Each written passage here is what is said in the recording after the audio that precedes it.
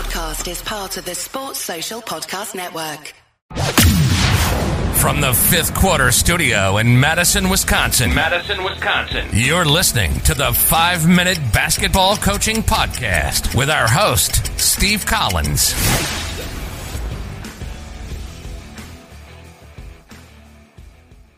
Before we jump in, I'd like to give a big shout out to teachhoops.com for coaches who want to get better. We have so many great things coming over the next couple months, and we have a quarterly membership. It might be a great time to come and jump in and do the deep dive. We always tell our players that we want them to work on their craft. I'm challenging you to work on your craft now. Come over and check it out, teachhoops.com. All right, let's head off to the podcast.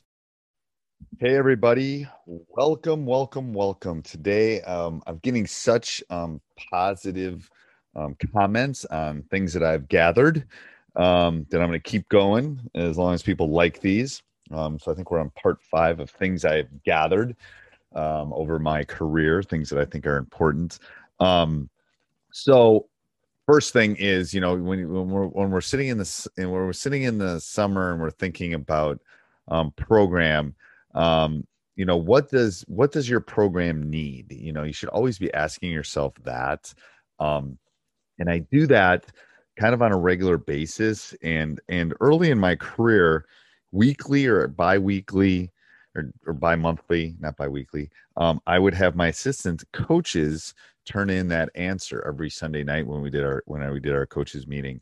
And that would kind of direct us toward things that we needed to do to stay focused, things that we need to do to get a little bit better every day. So I think that's one huge takeaway, I think, especially for all those young coaches that are trying to kind of move forward.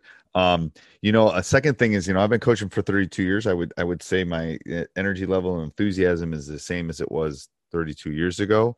But, you know, I think every year you have to start over from scratch. You have to think about how are you going to adjust? Like, you know, I was talking to a coach on Coach Unplugged recently, and you know, when my high school career, there was no 3-point line, and we would jump every ball. So you have to, if you hadn't adjusted the 3-point line, you'd be a dinosaur at this point. So I think you have to start over for scratch each year and think about things that are going to make you a better coach, and build your program over year after year. You know, I know we didn't play this year, so we spent a lot of time building up and building things that we thought would help us kind of move forward. So I'm not sure when this is going to go out, but I'm going to put a golden nugget right here. I'm going to put what I refer to as an Easter egg. If you're hearing this within a week of it going live, if you email me at steve@teachhoops.com and say, hey, coach, I think I want to become a member of teachhoops.com, and I think this is a fair price. You and I will talk. We'll email back and forth, and we'll find something that will work for you in your program. So it's got to be within a week of you hearing this, but I always love putting these kind of, I refer to them as Easter eggs inside of the podcast. First of all, I want to make sure, see if anyone's listening. Hello out there. But so again, going back to the program thing, I think, you know, especially if you're a young coach and you're just starting, I think that weekly thing for your assistant coaches, what do we need this specific week? What can make us better? What can move us forward on that scale as far as becoming better, a better basketball program?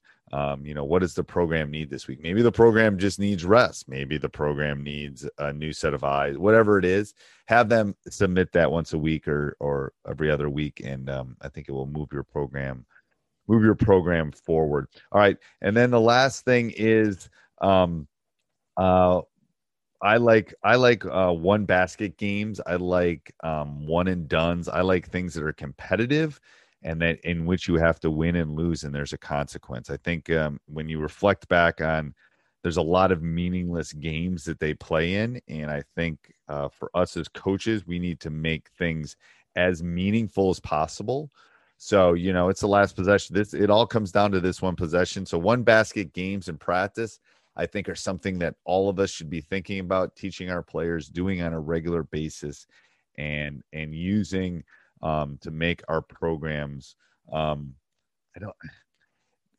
first of all, improving our culture. I don't like that because it's the lingo of the day, but it will teach them competitiveness. And I think going back is there's a lot of that I'm going to play 4 games in a day. What is it really? I know I'm trying to win my bracket, but what does it really mean? So that the one basket games, I think, can help you a lot, kind of moving forward and doing those kind of things. So have a great day, everybody. I hope you're having a great summer and staying healthy and relaxing and looking forward to this upcoming basketball season. Talk to you soon. Bye. Sports Social Podcast Network.